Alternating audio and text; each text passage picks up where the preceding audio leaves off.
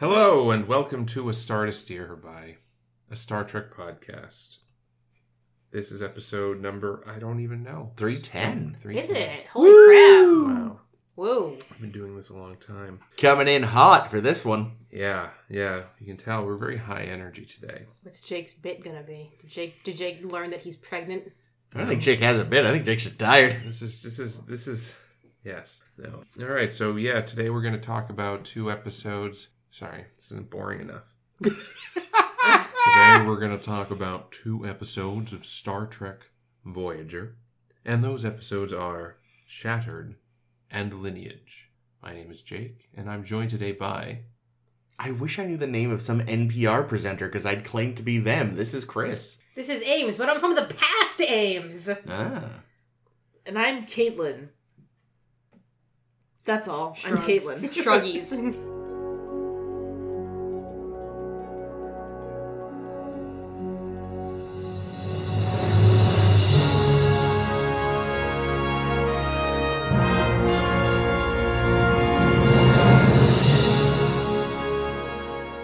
Very well. I still can't tell what the bit is. In our first episode, Shattered, we are joining Chakotay stealing liquor from himself, I suppose, in the cargo bay. He stumbles in on Icheb and Naomi playing games, puzzle games, I believe. Mm-hmm. Mm-hmm. And and Chakotay manages to take a bottle of cider that he'd been hiding away. Yum. He instructs the children not to tell Neelix about his hiding space. Oh, you are going to make this as boring as possible, aren't you? And the children agree to keep that secret safe. He then proceeds to Captain Janeway's quarters. I see. He's acting like the rest of the episode didn't happen because it canceled itself out. I found it, Jake. That's not even what I was doing. Oh, no. I was literally just trying to do it as boring as possible. I figured you were, because it was boring.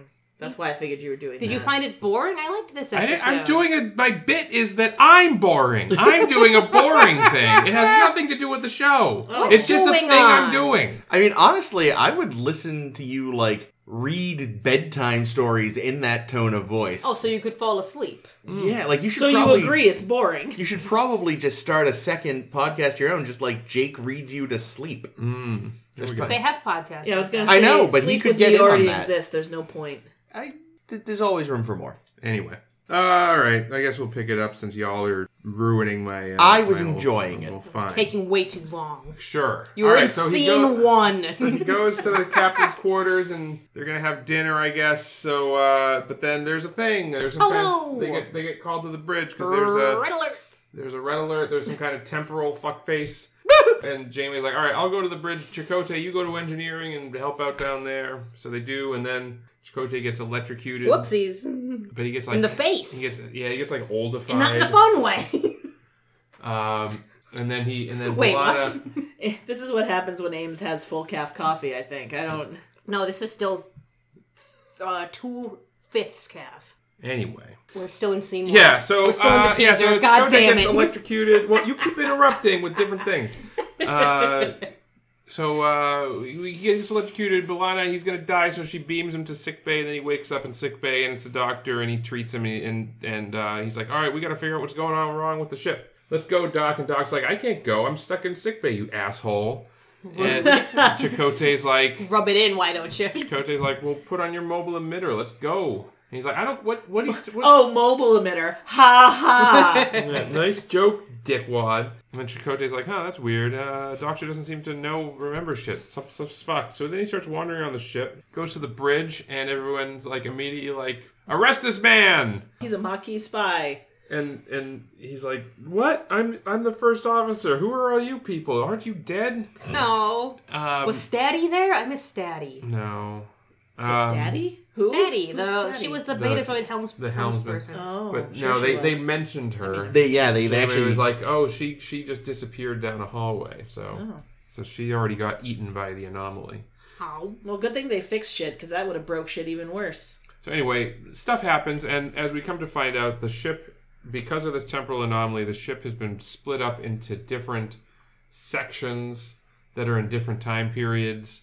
So, but it seems like and they were like, oh, there's some number of things, but it turns out like it's really just like various events that happened on the show. So it's like a little bit clip showy, but not. I thought was thinking that too. A weird twist on a clip show because like it's we see the time when Seska and the Kazon stole the ship. We see the macrovirus. Yeah, looking much better than it did before. Yeah, but still bad. Yeah. Yeah. We have just a bunch of things. We got Scorpion 7. Love it. And then like we find the kids and they're hanging out, but they're old now. They're adults, and each has got a completely new face. And it's probably for the best. Yeah. I was shipping them. Not when they were little, when they were adults. When they were little, I was not shipping them because that would be hugely inappropriate. But once you're an adult, the rules change a little. Yeah, it's still weird, though, to, like, date the girl you babysat. Who played Jigsaw Puzzle with. But to be fair, he was in a maturation chamber, so he's not really actually... She might actually be older than him chronologically. Well, we don't know. This has gotten very weird. She's also, like, only 5. That's true. She aged real fast. So she's actually younger than she looks. And he's also younger than he looks, but not, I don't know. Bring back Mazzotti is what I'm saying. Yeah. Yeah, the good great. Anywho, so it turns out that, the ship's been broken up and Chakotay needs to get to engineering and we need to inject all the gel packs on the ship with this special time juice that the doctor made. Packs. I love when the gel packs get brought up. So Chakotay and Janeway from Caretaker have to team up and go all around the ship injecting gel packs with juice to fix up the ship, and then the last step they have to do is Chakotay has to do something in engineering, which is occupied by Seska. That bitch. That wily bitch. I love her. Yeah. Yeah, and I think the mess hall was in the present day. I think that seemed to be, yeah. Yeah, it seemed to be the only place that was in the present day. Shortly after the anomaly shenanigan happened. Shenanigan. You don't often hear about only one dies, shenanigan. So we want to undo that. No, Tuvok. Yeah, that was a bummerooski, huh? Yeah, so anyway, we managed all of the people from the different time zones team up to defeat Seska in a Avengers-like mashup of heroes. And it works, and they're able to restore the timeline, Hooray. And everything's good, and Chakotay manages to turn the deflector dish into a lightning rod, and that works. So anything you do with the deflector dish always works. Yep. No matter what. It could be a salad bowl, and it would be the best fucking salad bowl you've ever seen. If you could combine the deflector dish with Borg nanoprobes, you'd have an unstoppable force. Mm-hmm. Yeah. Because both are... Okay, the deflector dish, nanoprobes, and the transporter somehow combined. Yeah. Just, you create God. I liked that somehow in this episode, nanoprobes weren't the answer to everything. True. They weren't like the one MacGuffin they always seem to use on Voyager. To be fair... Chronotons is a different thing. 7 of 9 did suggest assimilating them to speed up their work. Borg 7 is super fun. Because she's legitimately trying to be helpful. She is. And it's logical almost. She even wasn't trying to get them into the main collective. She's like, oh, you make your own little mini collective. Little tiny collective. Well, little collective is a treat. Happy little collective. Yeah. So this was completely goofy in a way I was okay with. Yeah, it felt like fanfic done well, because it's let's have a little bit of Seska, because why not? No suitor, though. Fuckers. He was busy filming Lord of the Rings at this point. Oh, was that? Actually, he might have been. I was kidding, but now that I think about it. This would have been late 2000, probably. So he may have been off filming Lord of the Rings. Aw, but I love him. Yeah, so a little tasting platter of references fans will get, but in a way that makes sense for the episode. It's not just making references and treating them like the jokes like certain other series I could mention. Lower Decks. Or not as jokes, but just Picard season 3. I liked Picard season 3. When it's one episode, it's okay. When it's your whole fucking season, it's a little exhausting. Wow.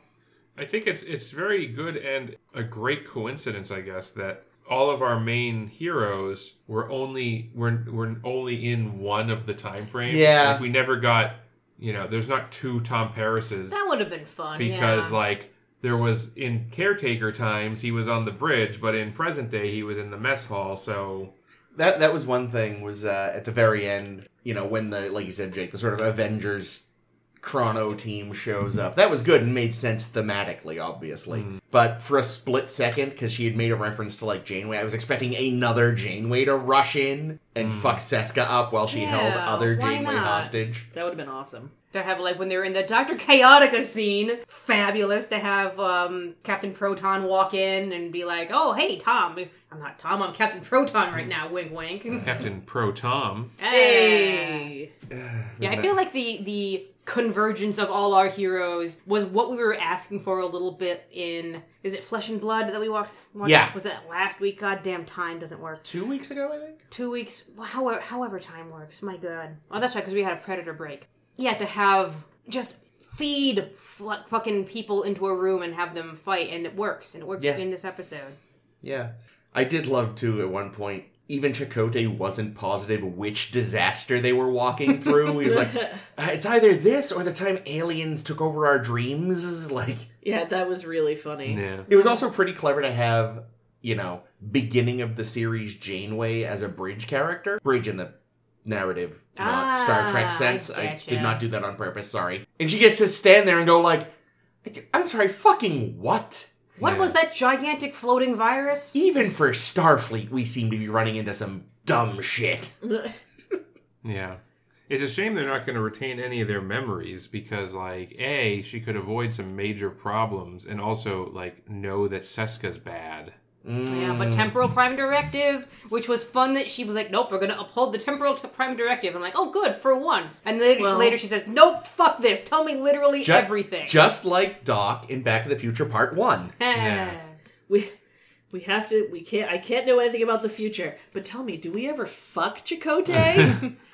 Do you happen to know how to build a tub? Oh. This is the most she's ever wanted to fuck him. And that Janeway, like, just saw her fiance 2 days ago, like, right? Probably. Well, nothing makes you horny like having a fiance that's a Delta Quadrant away or whatever. Yeah, but that's the thing is, like, she's not even she's not in the Delta Quadrant. Yeah, it's interesting that, like, it seems that both the bridge and the transporter room are in Caretaker, but at different points in the episode. Yeah.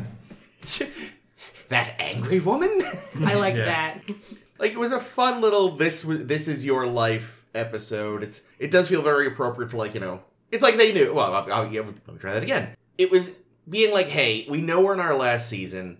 Let's do a retrospective in a not bad way. Yeah, in a clever time travel-y way, which Ames likes. Yes. Well, plus it isn't like they just slapped clips together. They had to get people back on to record again and like get the costumes and all the shit. So, I mean, it isn't even like, it doesn't even feel like a cop-out because it really is like a whole new You know what? They should have had Kes somewhere.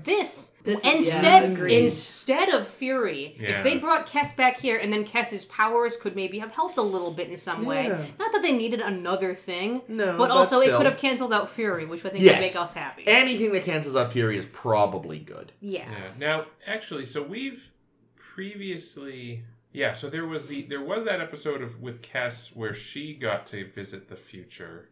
But of course that future doesn't exist doesn't exist. Oh, before and after? Yeah. Yeah.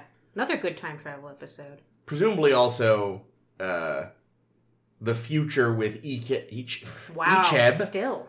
I know. It's like fucking I still fuck up Betazoid and Beta Z. How about Orion? Can you say Orion yet? No.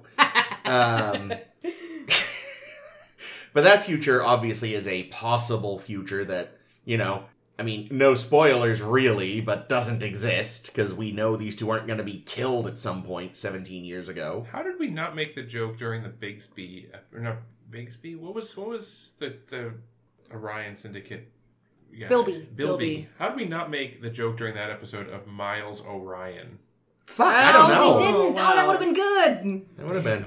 Dang it. And what a good episode. Go back, put it in, pretend it was always there. There we go. I will say, though, older Icheb, I could buy young Icheb turning into that more than I could buy Will Wheaton turning into the adult version Riker turned him into. The weird beefcake Q thing? Yeah. Oh, God. Yeah. I think Riker was just trying to do him a little favor. There it is. That makes sense. Yeah, but he made him look like really gay He-Man or something. That's Riker's. So That's Riker's ideal man. Okay. Oh, that's Riker's idea. What? No, it wasn't. If it was his ideal man, he would have just turned him into Riker. That's true. Yes. That's the thing. That was the epitome of just like 80s TV handsome guy. That's the reason Tom Riker is so angry, because he never got to fuck himself. I mean, if I was him, I too would be very angry. If I was Tom Riker. Not my personal feeling. A cute little touch that I thought of this morning, because, I happen to be thinking about scrambled eggs, as I am wont to do. What about tossed salads? No, not so much. But yeah, I was thinking, scrambled, that would also be a good name for this episode. Or you know what else? Jigsaw puzzle. Oh, that's why they were making the jigsaw puzzle. That's a good little touch. I love things like that, and they never spell it out or anything, but as someone who's looking back is like, there it is. I did appreciate that they didn't. I was like, oh, they're gonna make some sort of reference back to the puzzle and or Janeway reassembling the replicator, but they didn't, and I thank you. Thank you, Star Trek, for just leaving it out there for once and not shining a light on it. Yeah, I like when they do things like that are like, you can tell it's intentional, because writers have intent when they write these kinds of little scenes, because they're, driving towards a theme. And you don't need to spell it out. And the genetics puzzle is foreshadowing for next lineage. week. Yeah. That probably is a coincidence, but So when people go through, people that are not inoculated with chrono beams pass through the barriers, do they just disintegrate? Or I assume they just stayed in their timeline. I mean, it's just anyone who was, like Chakotay and Janeway pass through and vanish. They go through and Janeway and Chakotay just still aren't there. But people have vanished. Like Janeway says, like the men that were escorting Chakotay to the brig just disappeared. Oh, and so did the helmsman. Oh, okay. I missed that detail. Yeah, I think that is kind of scary. I think that the people were passing through the barriers were just disappearing, and I don't know, like maybe from their perspective, everyone else disappeared. I don't know. Yeah, it could have been that. Yeah, it's a good question. Yeah, and I don't need to know. Like it doesn't hurt anything not knowing. Nope. Speaking of not knowing. Yeah. Chakotay at the end talking to present Janeway saying, "Oh no, temporal prime directive," doesn't make sense. Because everything he saw, except for that one room, was in the past. So it doesn't matter if he tells her what he did. Like, that was clearly him just fucking with her. It wasn't actually... I wonder how much of it is like, I do not want to have to write up this report because it's going to be way too confusing, so I'm just going to pretend I don't have to. I love the idea of Starfleet people not wanting to do a report, so they're saying, like, temporal prime directive. What? Temporal prime directive? I don't make the rules. I kind of do wish that Janeway had given more consideration to... So we know, because Seska's going to try to do it, sync the time to her time. Mm-hmm. So we know that that's a possibility. And they basically planned for it. They knew that was going to happen. Yeah. But I kind of would be interested if there was more of a conflict for Janeway about whether or not to just do that. Yeah, she did talk about it. Yeah, she mentioned it, but it didn't seem like it was seriously considered. It's because there wasn't enough other fat you could trim to make more of that scene. Yeah, but it just seems like... What if we go back and just make everything caretaker time and don't do any of this? Yeah. Well, because, like, she's just... They spend a Fuck lot of... Cheb, stay a Borg. They spend a lot of time in the episode showing, like, Janeway, she has to witness Tuvok dying, her friend. And I feel like it missed... There wasn't much of a payoff for that plot line. The other was she saw Neelix. It was like, what is this terrifying space monster? But then she tried the coffee he made and was like... I must meet this space monster. This is worth it. My xenophobia is cured. But not my hologram phobia. No. That was actually, you caught, by the way. Holo racism. What was going on very quickly. Oh, well, I mean, because I could tell that the doctor was acting weird. So I was like, why is it like he's old Doc? What is happening here? It was something, and it wasn't just like... It was definitely, like, what he was saying, but he even had, like, more of a stiffness in his delivery and stuff. For him. It was really good. Like, I thought that he did a really nice job of, like, differentiating, like, and again, like, I'm not always the sharpest tool in this particular shed. So when I catch something, I'm always like, good job, Caitlin. Did great. I love how Chakotay had the liver of an 80-year-old man and the kidneys of a 12-year-old boy. And I thought to myself, that sounds like that one Invader Zim episode when Zim was collecting organs. That's a fucked up episode. Oh, it's so good. They're all so fucked up. By the end, isn't he just like stuffed full of organs? There's like brim. Hanging out of his mouth. He coughs and like a lung pops out. Oh no, Zim. Yeah, that is a particularly fucked up episode as far as that show goes. Yeah, there's a reference I wasn't expecting. Yeah. So, yeah, though, Doc, magic time liquid. Now, does that... Does it... Like, he obviously doesn't remember that, but you think Chakotay could tell present Doc, you made magic time liquid. He could probably figure it out, make it, and then, like, seriously get some kind of crazy space... Actually, no, before he can create it, fucking, Braxton's assistant there. Duquesne shows up, like, no, bad! Smacks it out of his hand, disappears. Get him, here's Duquesne. The thing, is that so Chakotay was wearing, like, a bandolier of hypo spray dinguses. Was he still wearing that after the timeline reconfigured? Oh, I don't know. I don't know now either. I've blocked it. Yeah. Dang it. Because if he was, then theoretically he still has some of the serum on him. Pop up in engineering wearing this thing. Torres says, "What the fuck are you wearing?" Actually, no, I don't think he was.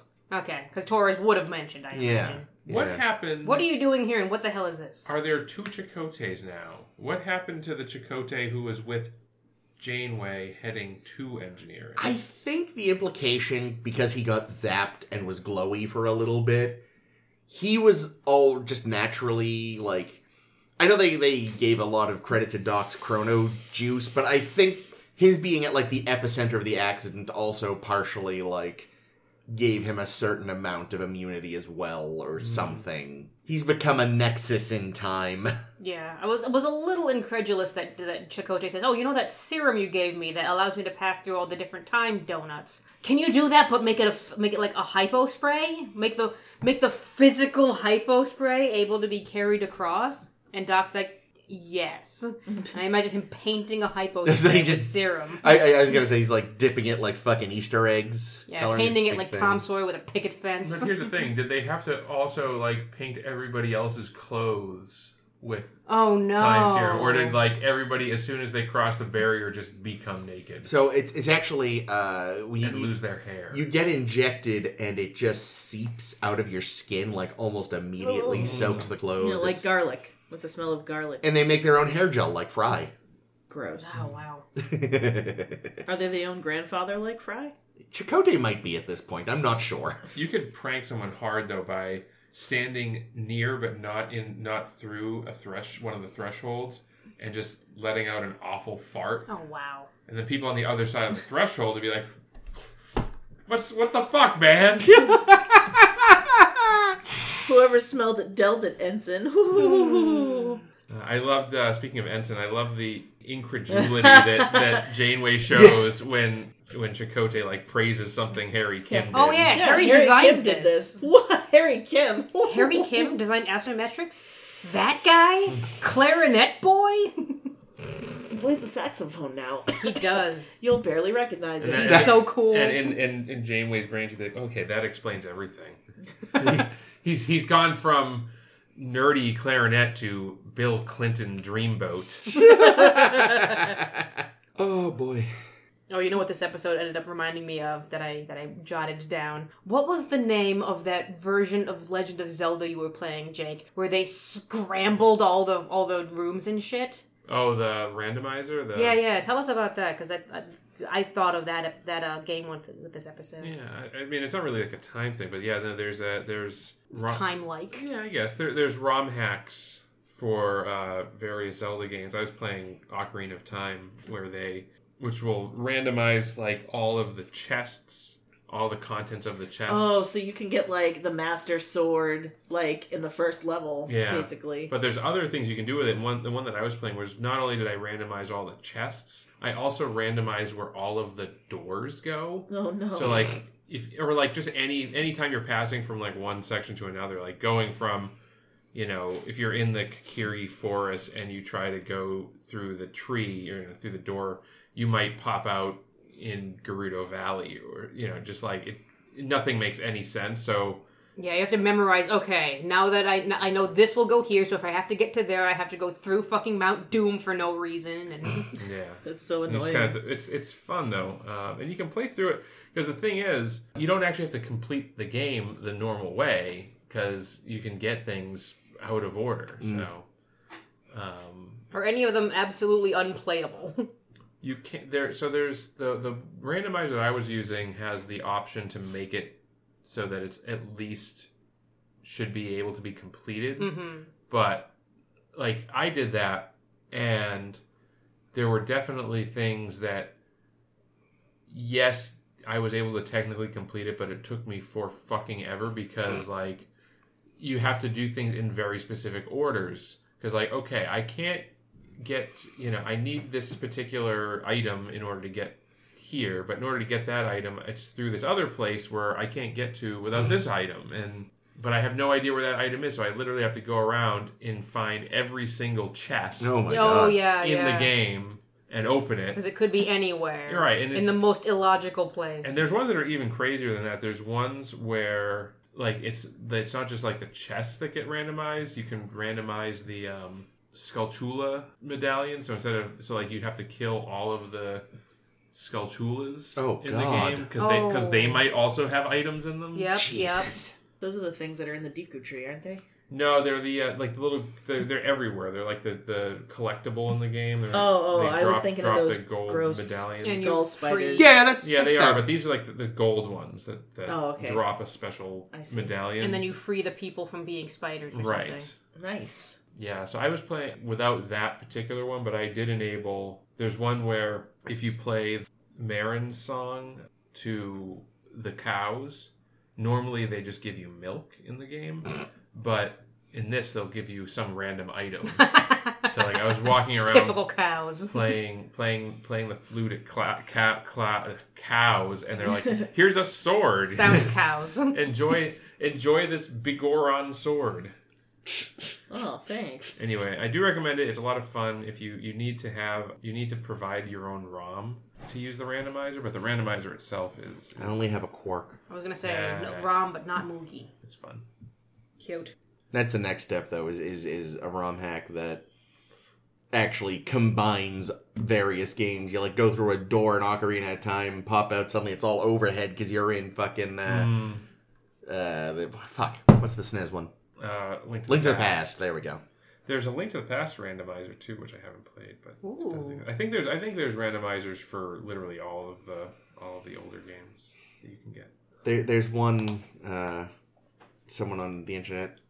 It's I don't know if this is like one they modified themselves or this is the existing thing they download, but it's Trial by Fieri. And it's a randomizer for Ocarina of Time, but it also changes the sprite to a little Guy Fieri. Oh, wow. And adds some, like, food-themed stuff as well. Yeah, put some donkey sauce on that. Mm-hmm. Neat. Back to this episode, but thank you for our little Legend of Zelda geek out. I've read that in the novel, A Pocket Full of Lies, it is revealed that the temporal anomaly that we interact with was actually the work of the Krenim, trying to understand the events from Year of Hell. Huh. Which sounds like something they would do. Yeah, I could see that. Bastards. Who are the Krenim again? Red Foreman and his time gun. You may have slept through that one. It was a two-parter. It was a Voyager episode? Yeah. Yes. Well, that would be like the only one I've slept through then, because I've really been pretty good about staying awake for Voyager. I specifically remember you slept through that one. Okay. Well, that explains why it doesn't sound familiar at all. And then you're like, I don't understand why people love this episode. And we said, that's because you slept through it, Caitlin. I'm like, well, you're making my point. It put me to sleep. It's like Jake's intro voice. Yeah, I'm not going to lie. I was very confused. I really thought you were just, like, bored with these episodes, and I was like, oh no. I quite like Shattered, for sure. Yeah, it's a good premise. I know I mentioned him earlier, but it would have been funny if, like, he doesn't actually interact with him, but just, you look briefly in the background at one point, Duquesne's just, like, peering around a corner. Just keeping an eye on, like, see how this goes. Do I need to get involved? I'd rather not. Yeah. If we'd seen this episode before we did our time travel blogtivity, which you should be following on the Tumblr, of course. This one may have made it on there for me. If we hadn't just done Predator last week, I'd say now is a great time for Back to the Future 2. I was thinking the same thing. We might still do it. TBD. I'd be down with that. But yeah, no, it was fun. It was you know, like I said, it takes what it looks like it's gonna be serious premise, and it's like we're gonna kind of have a bit of a It also felt like they were just dangling the Janeway Chakotay shippers. One last look, you get one little taste, but you're not getting any more than this. Yeah. Such a bummer, because I really liked their chemistry in this episode. Right? So it really made me, kind of mad. It was the first time I was like, I could actually finally understand them fucking. There've been a couple moments where I'm like, yeah, they'd be cute together. But yeah, I also don't need it, so it's fine. Everything's fine. I feel fine about it, too. Speaking of fucking, babies come from fucking. Ugh. Gross. Fucking her babies, which one? It's all pretty it does bad. seem a little weird to me that whole area. like by the 24th century that the act of fucking and baby making have not completely divorced. Like do a Brave New World thing instead, or yeah, you bang for fun. God, I you wish. orgy porgy, and then if you want a baby, you just go to the hatching center. I've never read Brave New World. Do they actually call it Orgy Porgy at some point? Orgy porgy, it's Ford a and specific fun. event, yeah. Yeah, it's a thing. It's Wow, where everyone gets together and bangs. You haven't read Brave New World? I've only seen Demolition Man. I forget how much Demolition Man plays in a Brave New World. Almost nothing at all. I think they just took the name of the main character. Oh, sure.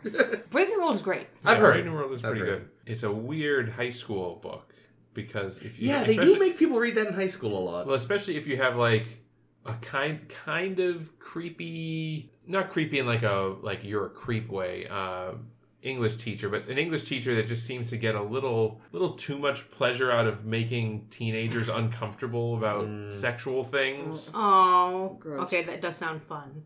Yeah, she'd be like, "What do you think this means?" Oh no! Every single joke in Shakespeare. It's a penis, kids. We know. It's always a penis except for the few times it's a vagina. We know. There was one time where, I can't remember what book it was, but there was like a masturbation scene in the book. Oh. And she spent there was like a half hour. Was it the Chocolate War? I think it was the Chocolate War. Now that you I know mention the it. scene. Yep.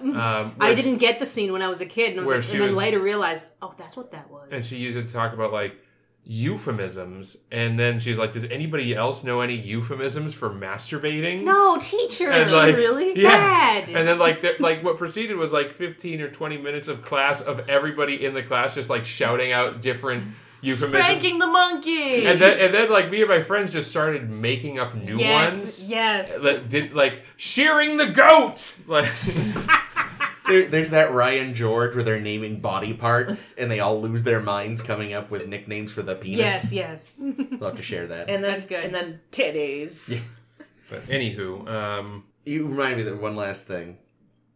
Charles Dickens. I can't tell what subject we're even on. Charles Dickens, in one of his novels, it might be Oliver Twist, actually, don't quote me, does have a character, though, named Master Bates. And he's always got his hands in his pockets. Oh, gross. So even Charlie got into it. Good deep Dickens. Yeah. Good. Anyway. Dickens. Anywho, this has been high school English class. Yeah. So speaking of high school English class, The Lineage is our next episode. Yeah, it's a bit interesting, this one. So let's see. I don't know if I can give a play-by-play, but basically, but you're gonna have to. Yeah, I'll do my best. So B'Elanna and Tom are sitting in a tree. Pregante. They're arguing about something. Everything. As they do. And when was this? At the start. The start, they were having a great day. That's true. She's having a nice day. Weren't they having an argument? No, she was walking on sunshine. There is an argument halfway through the episode or so. Oh, maybe I'm mixing up what happened. Yeah, no, she's in a great fucking mood. I just 9 times out of 10, if you say they're having an argument, you're going to be correct. So it was worth a shot. Okay, apparently they're not having an argument for once. But they are having a baby. Whoops. Yeah, she gets called in to sick bay, and Doc's like, "Yep, test came back." Actually, no, it wasn't. It was 7 of 9 that picked up the baby. Echeb thought it was parasites, and that was funny. That's not far off. That's Remind me 7. later. Yeah. You're infested with worms. Yeah, so 7 and 9 figures out that B'Elanna's pregnant and Tells everyone. And then Icheb tells everyone. That gossip hound. Oh, right. Yeah, I guess that's right. So it's a joyous day for Tom and B'Elanna, who, they thought it would take a little longer because of, the fact that it's the fucking future and you should just be able to choose when you get pregnant and not have to deal with all the uncertainty of it. But apparently they were doing it the old-fashioned way. And good for them. So, what up? Yeah. Wow. So the baby has scoliosis. Yeah, so the baby has some kind of issue that the doc's gonna fix up. So he does, and then he's like, "Look, here's an ultrasound or like a 3D picture of what your baby's gonna look like." And B'Elanna's like, "Why does There's an app for that. Why does that fucking baby look like a Klingon?" And the doc's like, ahem. And she's like, "Nah, I don't want that shit." So like. Then she has like this crisis for the rest of the episode because she was treated shitty as a kid by other kids because she looked like a Klingon. No, because kids suck. Yeah, kids suck and would pick on her. They called her bonehead. That would be a great insult for a Klingon or old two hearts. Worm eater. Yeah, you know all the classics. Soccer murderer. And then it also turns out that her... but that's not the real problem, because, the kid's being shitty, that's one thing, but then her dad also hates her for being a Klingon. Oh, yeah, Dad is the worst. And, talks really loudly about it while sitting around a campfire 5 feet from her tent. Dad, what the fuck? He wanted her to hear. I really regret dating a Klingon woman and having a kid with her, I was gonna say, and the only thing I regret more is knocking her up. The only thing worse than living with one Klingon is living with 2. Technically, you're living with 1.5, dickhead. Fair. Wow, so really, he should have made our bad parents list. I feel like going back and swapping out somebody. Yeah, he sucks. So take Kolopak out. He's a great dad now. Yeah. So anyway, all this shitty treatment as a child is given B'Elanna a complex, and she's like, I don't want my kid to deal with that shit. So I'm going to convince the doctor to genetically engineer out the Klingon, and the doctor's like, fuck no, I'm not doing that. That's bullshit. It's medically unnecessary genetic tampering, and not to mention fucking illegal. Actually, that didn't come up. But Jake wanted to bring it up. up. I wanted to bring it up. Because fuck the Bashirs. Because fuck the Bashirs. And so she's like... Or bad parents. So she's all bummed out, and then she goes to Tom, and, they kind of work it out a little bit, and come to, they have an argument. Tom spends the night at Harry's listening to his play sweet, sweet sax music. So cool. Yeah, Tom's just lying there on the couch while Harry blows out some jams, and Tom's like, "You're a regular Bill Clinton, Harry."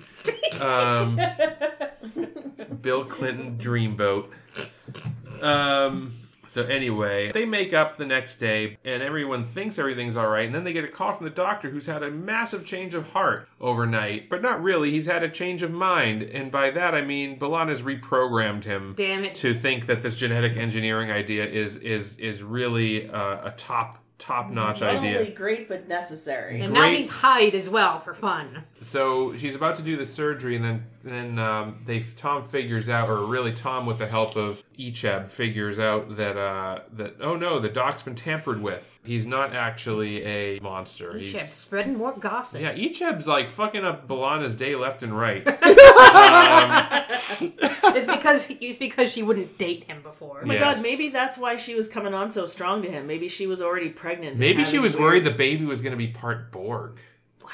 You know what I mean? Well, she was born briefly, so there. There's that. But no, I meant. Shit, that's interesting. I meant with Icheb, God damn, that's gross. It could have happened. He's like 5 years old. So anywho, so Janeway goes in. They manage to fix up the doctor before he mutilates the baby. Thank God, dude. That's so fucked. It is. And then B'Elanna's like, I guess I'll have to just live with having a Klingon baby. And Tom's like, it won't be so bad. You're going to be trapped in the Delta Quadrant anyway, so there's not going to be any kids to make fun of them. We'll buy her lots of big hats. Yeah.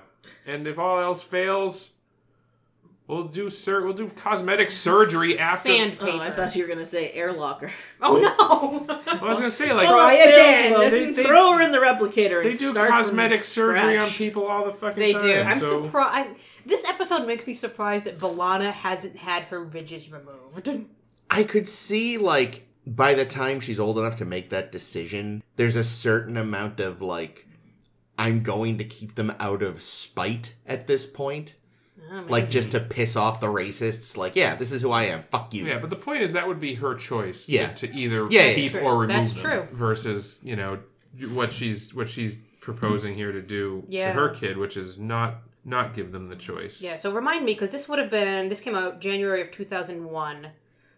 When were stem cells just constantly in the news? Probably around this time, because this was like around, early Bush years. Well, at the very least, I was thinking that too. Had work started on the Human Genome Project? Oh yeah, it had started. So yeah, there were definitely already discussions over like the eventual ethical implications of understanding the genome better. Like, there's already that concern over will people be aborting babies because they might inherit something and this and that. And I think Gattaca had come out by this point, hadn't it? Yeah. Oh, we might do Gattaca next week. And Back to the Future. What's Gattaca? Gattaca's a really great sci-fi movie with Ethan Hawke and Jude Law being hot. Oh. All right, that sounds good. And Uma. And Uma also being hot. It's really hot cast. I saw like the first half hour once and keep meaning to see the rest of We it. should definitely It's cover a Gattaca. phenomenal film. We should watch it. I'm in. I'm in. Do it. Book it. When we get to the genetics episodes of Enterprise, Oh, there we pencil go. them in. Penciling in. We love it. Yeah, because I love that movie. Yeah, because this is a very fascinating conversation for this episode. Because I know, like, we've talked before about, oh my god, Paris and Torres are always fighting. How are they still in a relationship when they seem to not actually like each other? But this fight that they're having is a very important fight for them to have, and I feel like it was well justified for them to have this It was a very difficult conversation. It was a very adult fight. Yeah. Yeah. It wasn't Tom spends too much time in the holiday. Tom's Wah. fucking a spaceship again. He's always doing that. This was an actual, like an adult conversation, a very important topic, a very topical topic. And when they were arguing, too, like, the performance felt very real. Yeah. Like, it wasn't a TV argument. They were arguing. Yeah, it was a good performance from Dawson, too. Yeah, that'd be both of them. They both, Yeah, no, they did a good job. I think it's just, I don't know, for me, this episode needed something else happening. It needed a B plot. A B plot? Or something. I don't know. Really? I don't know. It felt very stretched. The fact that Tom and B'Elanna did go, like, person to person to kind of ask advice did feel a little... We don't have a B plot, but we want to involve the rest of the cast somehow, so we're going to go to Janeway, and Janeway's going to be like, I have no stake in this. Fuck you guys. We're going to go to Neelix, and Neelix is going to pretend he wants to be the Godfather. We're going to go to Chakotay. Chakotay wants to be the Godfather. Poor Harry not even considered. Nope, not even a little bit. I said not that. once. That's when we were watching it. I was like, wow. He's like, can I be Godfather? Oh, there's nobody more qualified. I was imagining... Suck on that, Harry. I just imagine Tom going up to Harry and being like, hey, Harry, listen, I would be super appreciative and honored if you'd let me sleep on your couch tonight because B'Elanna and me are having a fight. There's just... The thing is, there's so much going on. Like, there's one thing going on. Well, but that one thing encapsulates so many different... Because, again, there's the obvious one of the sort of, like, designer babies. Yeah. Which, Yep. again, people knew we can't do this yet, but it could be sooner than later. This is what sci-fi is for, Yeah, designer babies, but also, like, the whole, like, racial discussion. Yep. And, like, John Torres, worst father in the world. One of the bad ones. Belongs on my list. Just like, well, you know, kids used to make fun of me for falling asleep in class. Like, John, fuckwit. Yeah. There are miles of difference between getting made fun of for falling asleep in class and being mocked for racist reasons. Unless he was falling asleep in class because he had some kind of, like, behavioral or biological reason. Yeah, but I have a feeling that wasn't the case. No, I'm he just certain seems it like wasn't. a prick. I'm certain John's just a real bad dad. Yeah, like, but I mean, that's what I mean. Like, she's being mocked for something with, you know, like, racial elements, and also, like, we're at this point friends with the Klingons, but being not friends with the Klingons is still in living memory, especially because of how fucking long people live now. You know, there are plenty of people walking around who were alive before Khitomer. Yeah. And grew up in a very anti-Klingon society. Yeah, you can't tell me some of that jumps shit. out and says, "Where's Kirk?" Yeah. Also, you get, like, you know, other Klingon kids on Earth just straight up killing kids at soccer games and stuff. So. Yeah. I mean, obviously, this is something, you know, I can't speak to as Big Johnny Honky, but she's also got the added issue of, like, having a blended background. Mm-hmm. Which, you know, people talk about in the real world when they have that, not feeling like they belong with either group, and both groups kind of looking at them sideways like, well, you're not us. And it's like, well, yeah, but... And so there's that whole thing, too, along with the more obvious... Like, it's very telling that when she first removes some Klingon genes, the ridges are still there, but the hair goes from dark to blonde. And that's not subtle. Mm. And it remains blonde when she removes the rest of the Klingon stuff. It's like, oh dear. No, because Tom's... I'm just now building a clone of Tom. But it's, you know, to go from dark hair to Aryan blonde hair. It's like, okay, yep. They know what they're doing. Arm gets stuck in a Hitler salute. Yeah, exactly. I think you say Arm gets stuck in a candy machine, because I could see Tom doing that. Trying to, like steal something out of the vending machine by putting his arm up in. Not actually trying to steal it, but like it got caught in the window, and he's like, motherfucker, not again. Yeah. But yeah, I mean, I can see this episode, what it was trying to do, you know, and it is. I mean, it's a good message. Yeah, I think the things that it wanted to do, it did succeed at doing those things. Yeah, and starting this conversation, which it doesn't give a this was bad or this was good. It's like this is an important conversation. Yeah, but you can also see why like Tom actually has a very good point, but you can see why she's like, what the hell do you know? Because. Mm-hmm. He was, you know, a golden boy. You know, he was a fucking Starfleet admiral's son who had everything handed to him. He's like, it's easy to say, like, well, what, you know, like to think that he's not, like her father, not coming from the right point of view. In reality, though, it's like, no, he knows most, not the whole story, because you never told him about this horrible camping trip. But, you know, I can see why she would sort of reject him outright, even without her own historical issues, you know, just being like, well, what the fuck do you know, Tom? And he's like, hey, you know, he doesn't, really. But his arguments make sense. You can't just designer baby your baby. Yeah. And especially, you know, because of the whole Bashir thing, right? Like, yeah, so where's the line between, like, genetic augmentation, like what they did to Bashir, which is very, very illegal, and you go to jail and get kicked out of Starfleet, versus, you know, something like this. Yeah, curing health conditions. But this isn't curing health. Like as the doctor said. But the first thing he does is he cures a health condition. Well, yeah, that's one thing. But I'm saying like the designer babies. Yeah. I'm sure treating a genetic, you know, abnormality that's going to affect the child's health is probably a carve out in the law. But is altering the child's genome to make them taller. Like Michael Sullivan. Yeah, like that very much seems to me like getting into that eugenics side of things. I mean, like quite literally, it's trying to take out the undesirable element of the child's genome to make them more white. Which is quite literally eugenics. Yeah, it's right. I hadn't even thought of the whole, like, you know, no augmentation thing. But yeah, like, there must be some kind of line, because obviously they don't have a blanket ban on genetic tinkering, since, like I said, that was the whole way they were going to fix her Klingon scoliosis. Yeah.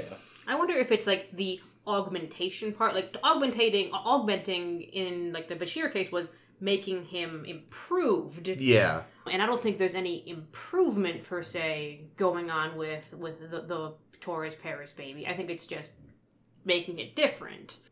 But making it different to what end, right? You mean with the equivalent, like painting the room a different color. Wait, which modification are you talking about? The Klingon modification. Taking away the Klingon. See, I disagree, right? So, like, let's look at the history of eugenics. Let's. Right? Yuck. So, no, but like that's what we're talking about. In IRL, the idea was basically we're going to breed out, you know, undesirable elements. And, like, yes, some of them were like, okay, we're going to breed out we're gonna sterilize. Still horrifying, but we're gonna sterilize people with various medical conditions that low we think, IQ, like maladies of physical disabilities. And that wasn't, and this wasn't just shit that the literal Nazis were doing, although the literal Nazis were literally doing this, but Nazis were taking after American doctors. Yeah, it was a major American movement. Like this was stuff that was started like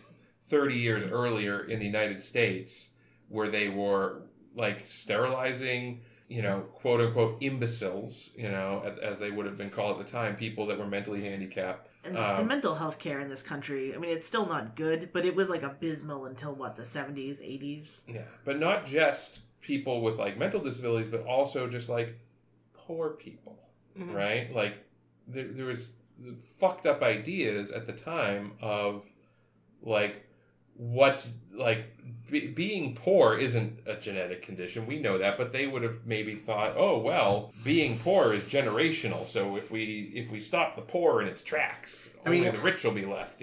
Let's be honest. Like the only reason the American eugenics movement kind of stopped is because the Nazis. Oh yeah. Kind of ruined the reputation of eugenics, and give it long enough, people might start talking about it again. Oh, I'm sure they already are. Openly. I mean. Yeah. Well.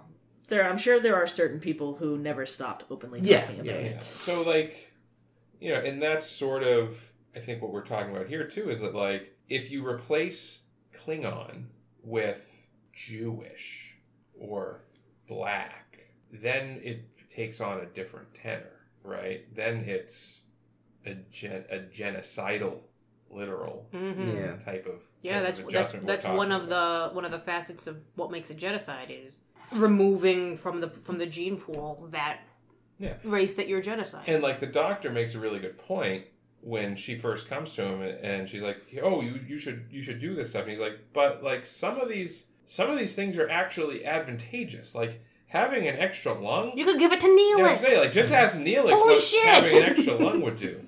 Why didn't we use B'Elanna's lung for Neelix? And like redundant organs, like, yeah, sure, don't technically need them, but why not? Like, it's just gonna help if you're ever injured or sick. So, taking out what B'Elanna sees as the detrimental. The undesirable element, which is forehead ridges. Yeah.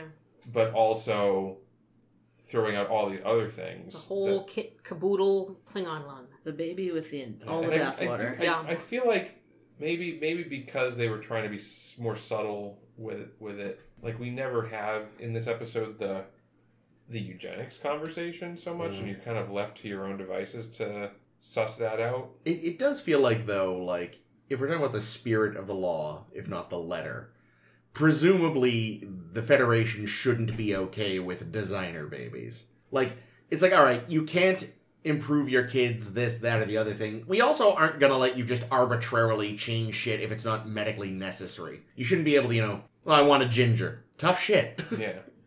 Said no one ever. Yeah, well, nice. I'm just kidding. That's fine. I love red hair, to be honest, but I just, Well, in the, not to spoil the film that you haven't seen, but in Gattaca, one of the things that they talk about is how they're basically doing IVF. And then that's in vitro fertilization, listeners, in case you didn't know. Yeah, so like they look at all of the, like, they'll get a bunch of embryos together, all from the same two parents, and then they'll just pick the one that is the best out of all of them. Oh, and can't they also tweak it a little too before? I saw like the first half hour once. Yeah, so. I think that might be part of it too, but mostly it's like picking out all of the best bits. Yeah. But what constitute bests? Like, are we talking about what makes the kid the healthiest? Because again, like, if you're just trying to correcting the spine issue, that's a whole different thing than being like, I'm going to change your face. Oh yeah, well, like in that, I think that's one of the points that's made in that movie is that like, what are you actually doing? Like, what do you consider to be the best? And if you're able to like. Because again, the spine issue, it makes sense to remove something like that because it would mean like probably pain, either a lot of pain later, or surgery, or pain and surgery, or permanent disability, or whatever, and it makes sense like to do something like that if it's going to spare you something you'll have to do anyway. But But like that, there's a big difference between that and like deleting the gay from the gene code, which is what it sort of felt like what was coming, Yeah, it was definitely like this was all a very nascent discussion at the time, but it was out there.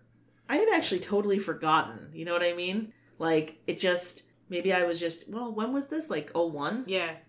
So I was like 15. I wasn't probably that interested in that conversation yet, Well, by your own admission, you pretended to not be into sci-fi when you were a teenager. Oh, yeah, big time. So... yeah, but it wasn't sci-fi. It was real fi. Well, yeah, but even so... Wait, real fi? It was supposed to be talked about either in real the science. news... either in the news or in science fiction. So, if you were ignoring the news and science fiction... And yeah, it's still not stuff we can quite do, but we're certainly closer than we were 20 years ago. I think the big thing now that we didn't have then that makes it all the more realistic is CRISPR-Cas9, which is a gene editing technology. Oh, good. That's terrifying. And, like, it's only been around for, I don't know, like, less than 10 years. Like, I think CRISPR was discovered in the 90s, but they've only recently figured out how to use it to basically... And basically what it lets you do is target very specific genetic sequences and, like, literally cut and paste bits, right? Good night, everybody. And it's very like useful potentially in treating disease. Like imagine like many cancers, if not all cancers, but I don't know enough, but I'll say many cancers are caused by a genetic or a failure of gene replicate of DNA replication, where you have like corrupt DNA that goes into a duplication overdrive, so it just like replicates out of control more than it should, and that's how you get tumors and shit. So imagine if you could use this like an injectable that you inject into the blood,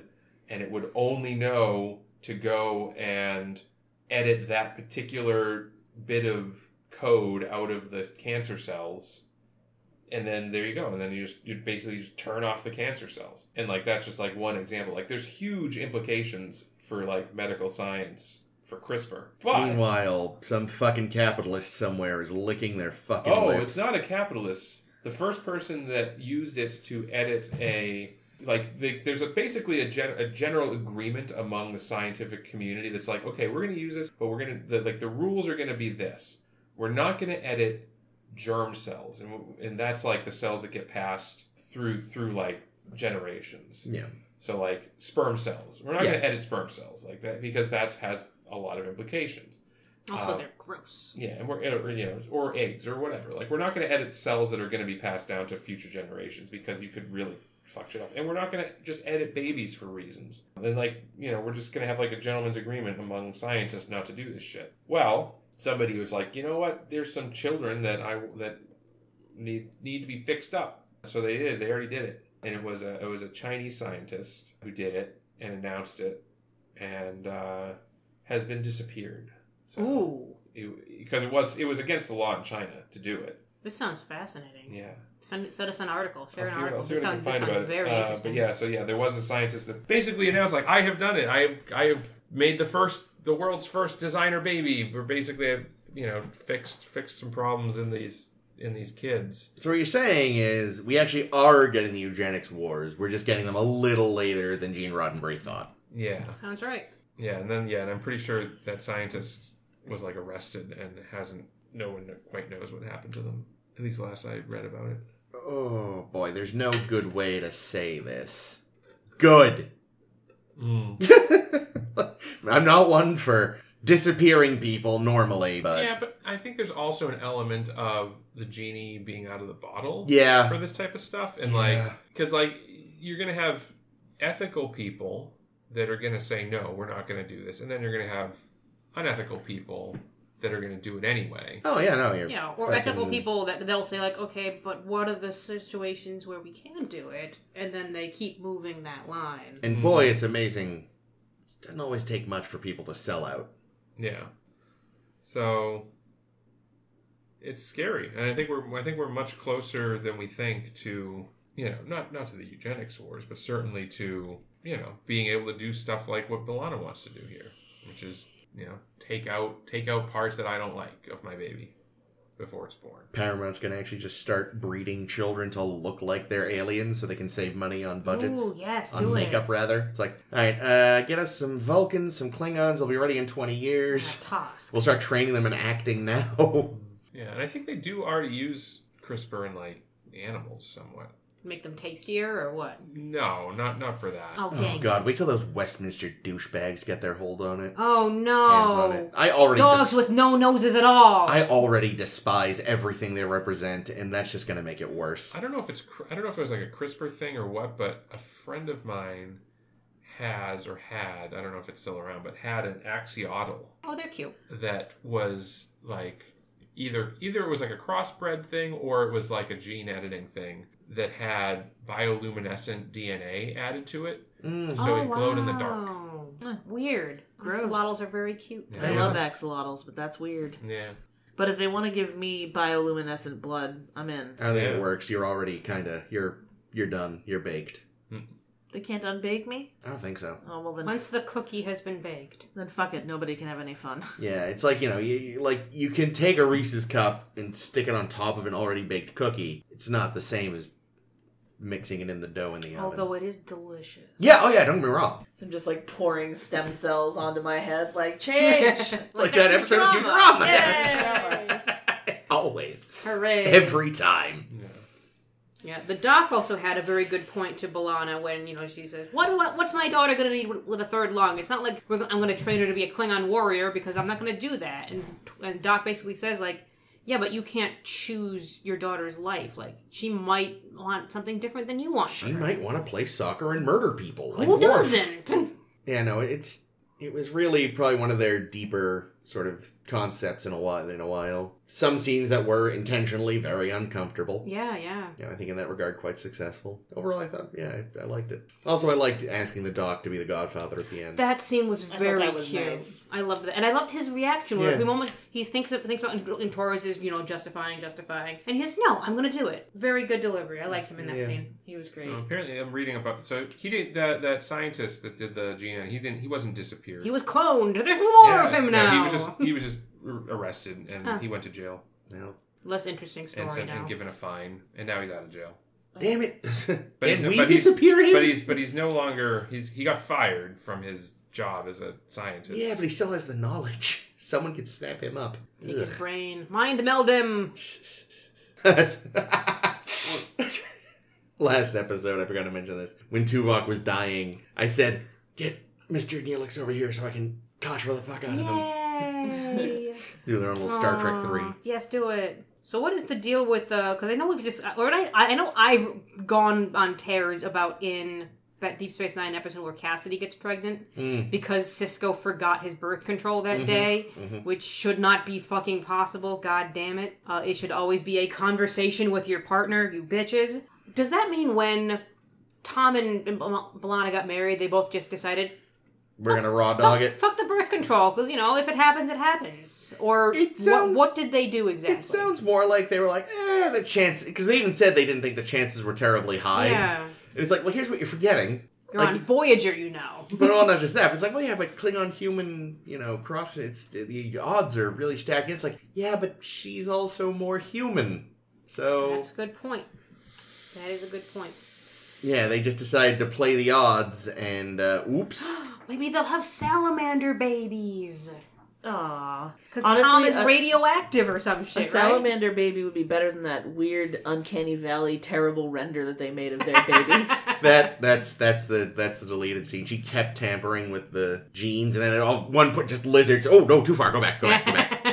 I forgot that was in Tom's genes. Damn it. Oh, we also had a cute Tuvok Paris scene, and I feel like I was on, we don't have a lot of scenes with the two of them in a while. I feel like they haven't done a little cute scene together, and I thought it was nice that, Paris is going to him for fathering advice. I know he's one of the only parents he knows, but, you're gonna go to the Vulcan? Right? I also like that he was the only person who hadn't heard at that point. That was good. Because he's doing actual work. He's not listening to gossip. Yeah. Well, actually, it's because just like nobody would promote him or ask him to be a godfather, nobody tells him the good gossip either. But they did promote him. A couple seasons ago, he got promoted. He did. Oh, right. Tuvok? Yeah.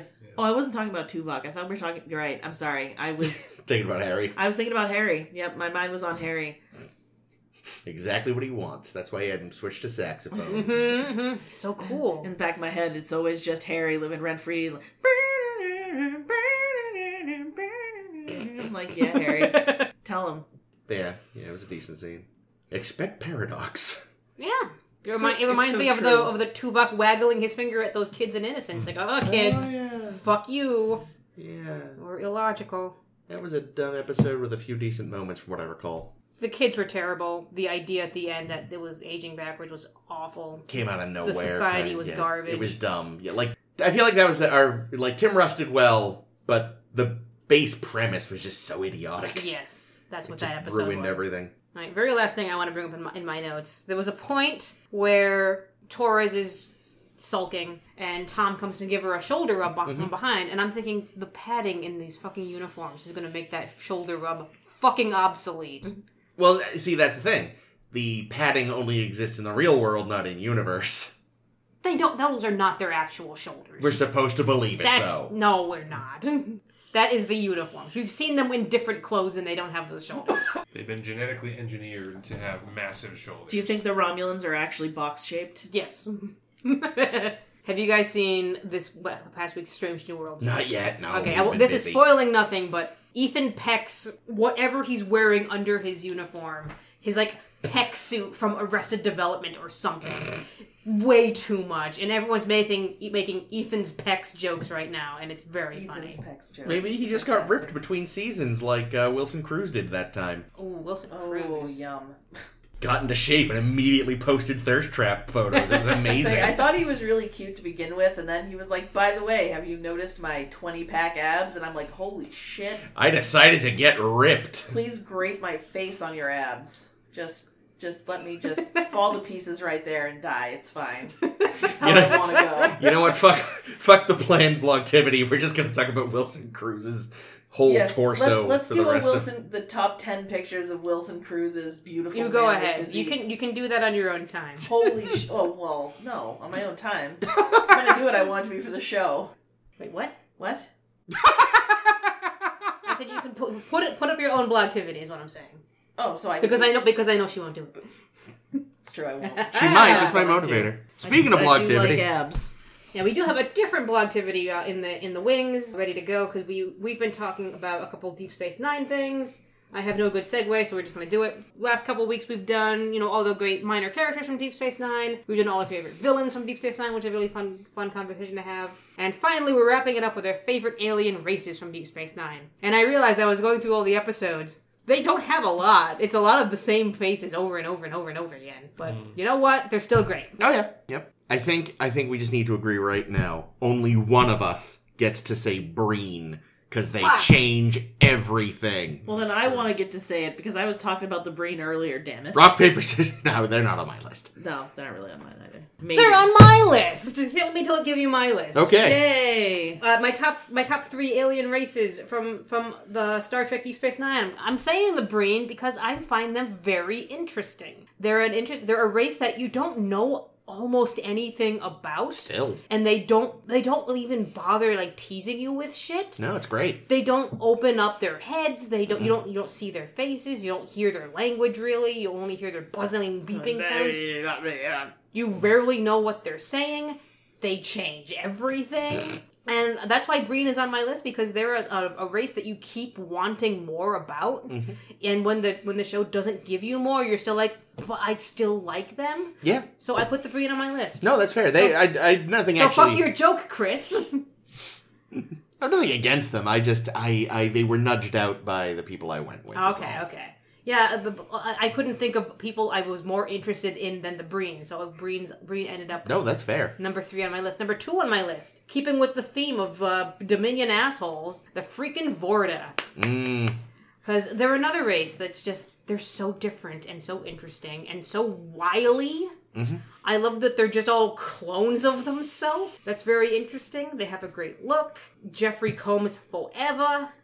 I'm very intrigued by the Vorta. Every time we see one, I have a little dance party in my head. And number one race of Deep Space Nine, surprising exactly no one, unless you haven't been paying any attention, the Cardassians. Whoa. A race that the show just built so well that they developed the fucking shit out of and always made them very consistent. They created a whole world of people in which they just make sense. Yeah. So I love them. So my answers are all very boring.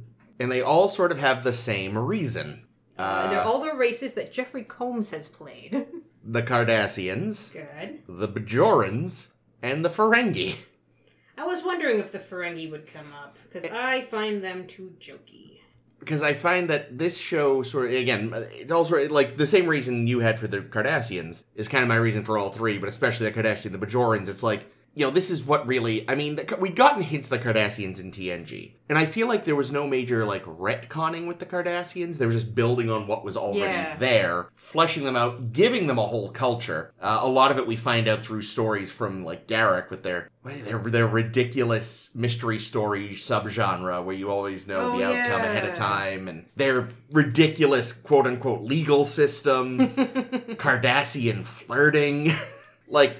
You were negging me really hard. I thought you liked me. Yeah, the Bajorans, meanwhile, like, again, not really any retconning, but there also wasn't quite... We just knew they'd been an oppressed people. Just how much do they have with the nose thing? Yeah. But, like, we knew they'd been an oppressed people. They built this whole very complicated society, and I think, you know, resisted the urge to kind of, like... I think they're one of the somewhat less monoculture-y Star Trek alien races.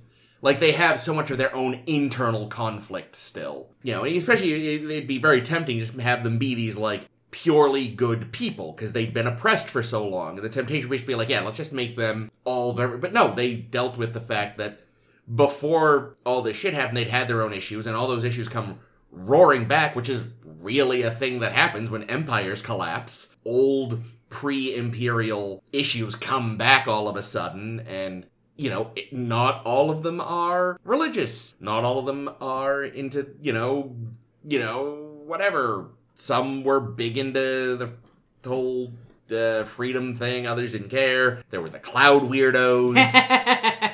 There was that dispute about the fucking river border. Like, you know, just gave them a culture. We saw pieces of it, but we're...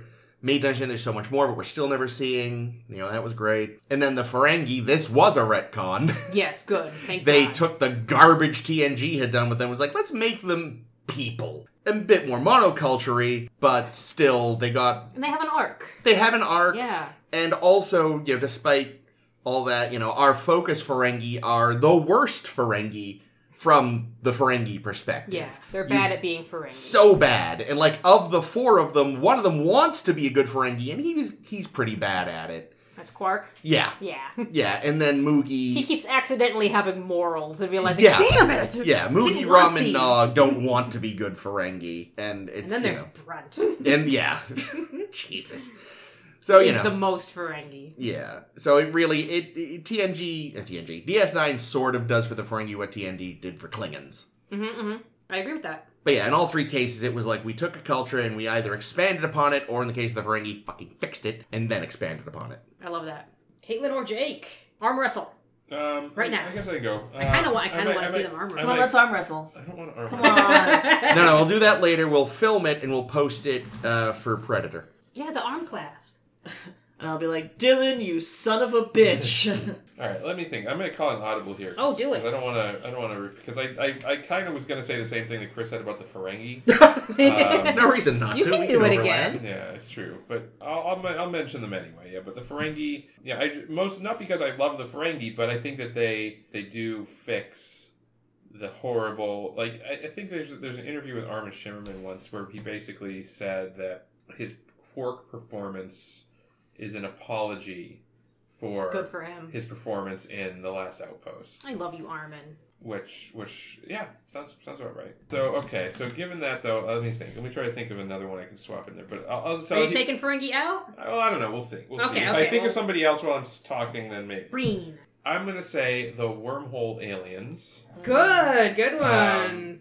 And I include both the prophets and the Pa-wraiths in that, since I think that I'm assuming they're the same species. Yeah, they're more of a philosophical schism than an actual. Yeah, it always drives me a little bit crazy that Pa-wraiths isn't spelled the same way that Pa is. P-A-G-H. But Pa-wraiths is just P-A-H. And it drives me nuts. Huh. How dare they? So yeah, I don't know, because I think that they're given, I don't know, they're godlike, they're mysterious. They're anti-linear. Yeah, and I just think there's a lot of cool stuff there. They're dick bags. They are dick bags, big dick bags. That gives them an almost like, that sort of, there's an almost classical Greek aspect to them that, like, at the end of the day, yeah, they're gods, but they're also just petty bitches.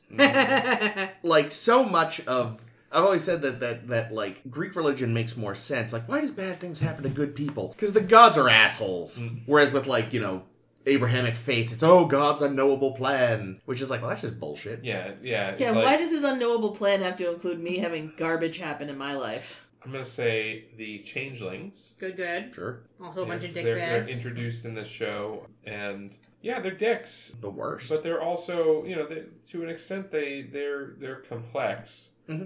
You know, and they have motivations, even if their motivations are shit sometimes. Well, I'd say that their motivations make sense. Their actions are shit. Yeah. So yeah, I do like them a lot. And let's see. Throw out whatever the fuck Morn is. Oh, Elurian. Yeah, there you go. Is that what it is? Yeah. Oh, that's weirdly close to Elorian. Oh, Lurian. Oh. Yes. He is a Lurian. I thought you were saying he was an Ilorian. Nope. Lurian. Yeah. And for no other reason than Morn. Yeah, fucking love Morn. Morn's great. Yeah, he's great. I'm down. His funny little hairs that Dax found weirdly attractive. Yeah, I think it's that animal magnetism that makes me drawn to the Morn species. What about Caitlin? I'm going to say Tosk. Good He's choice. a Tosk. I thought about that very hard. Tosk. I am Tosk. But I'm Tosk. I'm going to say Cardassians. Nice. And I won't call this my third so much as a subgenre, but whatever weird species Gul Dukat is creating by fucking his seed into a bunch of Bajorans. Oh, so Bajoran Cardassian hybrids. Yes. That's interesting. Most of which are related to Gul Dukat. Yeah, Gul Dukat is the only one. Probably not. I mean, they all had pleasure women and shit. We saw that. So it's probably plenty of them, but we meet two of Dukats. Yes.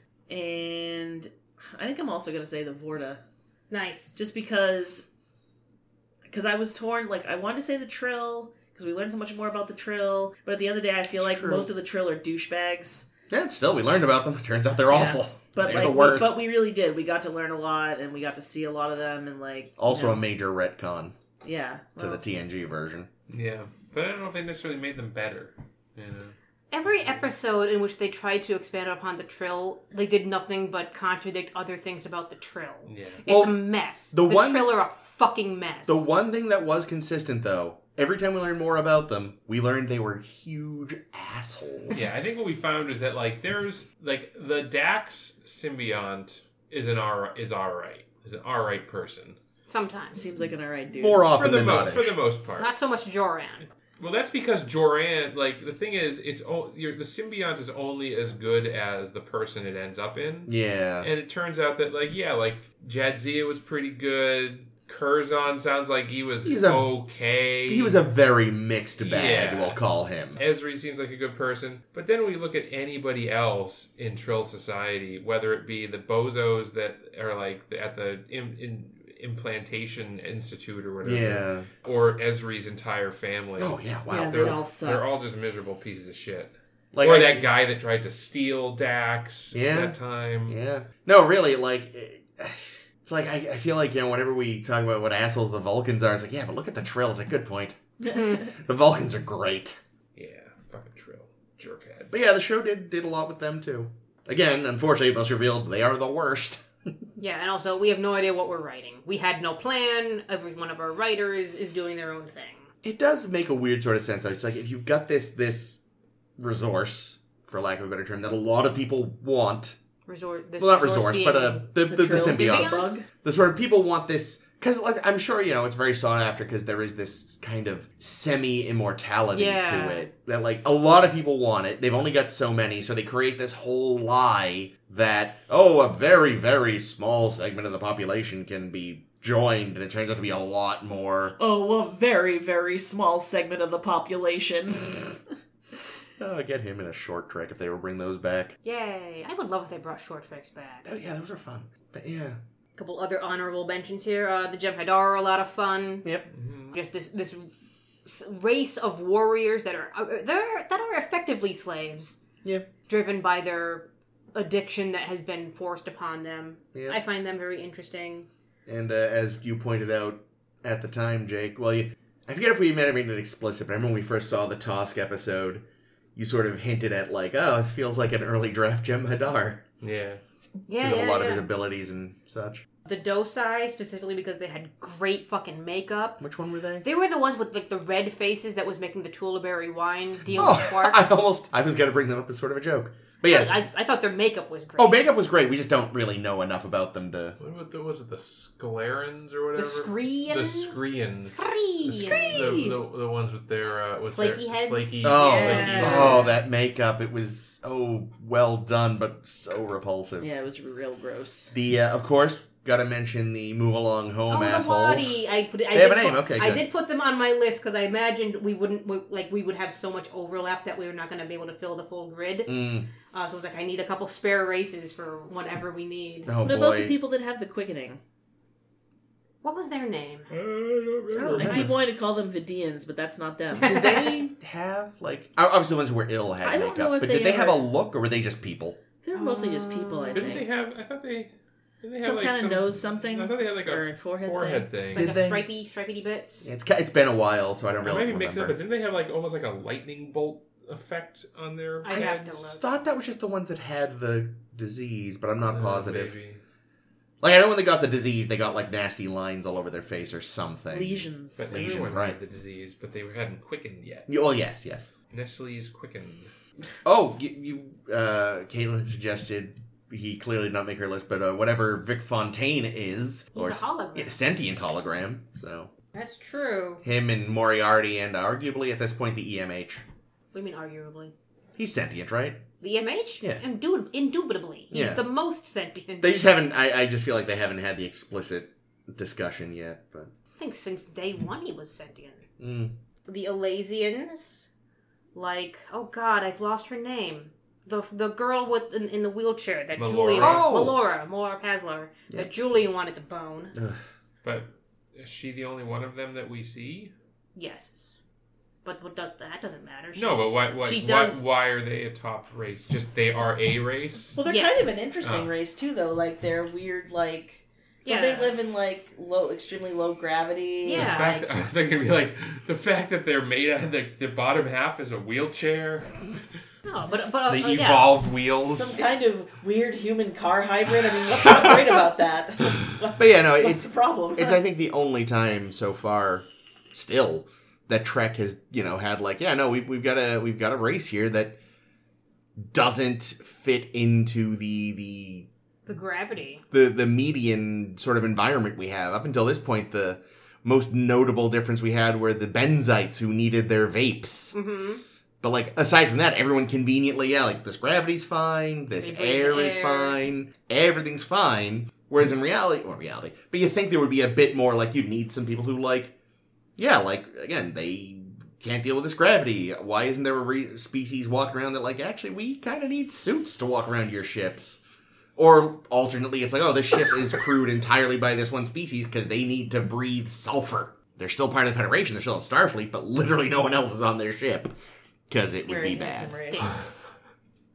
That's even actually, they don't address this, but that is one thing that they do in Mass Effect is... Well, don't the Volus always wear their suits? Actually, I forgot about them, yes. But there's no main character. But there's a species called the Volus who we only ever see in special pressure suits because... are you thinking of, what's his name, Erdnot? No. Rex? Oh. Okay. But I'll get to it. But so the Volus need, pressure suits because they can't exist in the, atmospheric pressure that everyone else does. But it's also brought up that, the Turians and the Limblibs. Quarian, the Turians and the Quarians both have different type of DNA sequence. And so they breathe the same air, the gravity's fine, but they can't eat human food and vice versa because it's poisonous to one another. And even something simple like that I feel like doesn't even really come up in Trek. Like sometimes there's dietary restrictions, Vulcans are generally vegetarian, but... There was that guy in Allegiance that couldn't eat the pucks when they were in that little prison cell. Right, yeah. But yeah... I, as a matter of principle, I don't eat urinal cakes. That's fair. But yeah, so it's rare to see Trek actually address that, and, you know.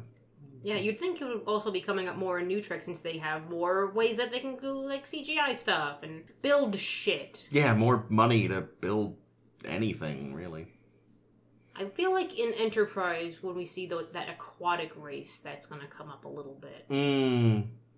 I mean, we barely see the aquatic Zindies. Yeah, sure. We barely see them. What? Look, well, because they're CG. Yeah, because they live in an aquarium. Yeah. Oh, like Kirk and Spock did in the Ambergris Element. Yes. Or a guild navigator. Right. Yeah. Neat. All cool. Right. We're closing the book on Deep Space Nine. We have left. No more of that. We do have more shit for next week, though. Next week, we're doing more Voyager. Shocking. Voyager. So next week, episodes are going to be Repentance and Prophecy. Make sure you're following along with that, because titles certainly feel like they go together. Even, we'll see if the episodes... I just feel like Repentance, Prophecy, they're all semi-religious kind of things. Sure. They don't go together, but okay. Damn. They're both one-offs. So we'll watch those next week, and we'll let you know how they go. Maybe we'll watch Back to the Future at some point. Maybe we'll watch Gattaca at some point. Ooh. You definitely want to be following this channel for all of the fun stuff we're going to do. You should also be following our blog, where all these pictures of all our favorite races are going to be up with some snark. That is over at sshppodcast.com, or just search the Tumblr, or just click the links, or just do the things. We're on Facebook and Twitter, like you do-ish. That's all from me this week. This has been Ames. This has been Caitlin. Jake. And as always, Chris. And as the Ferengi say, a good lie is easier to believe than the truth.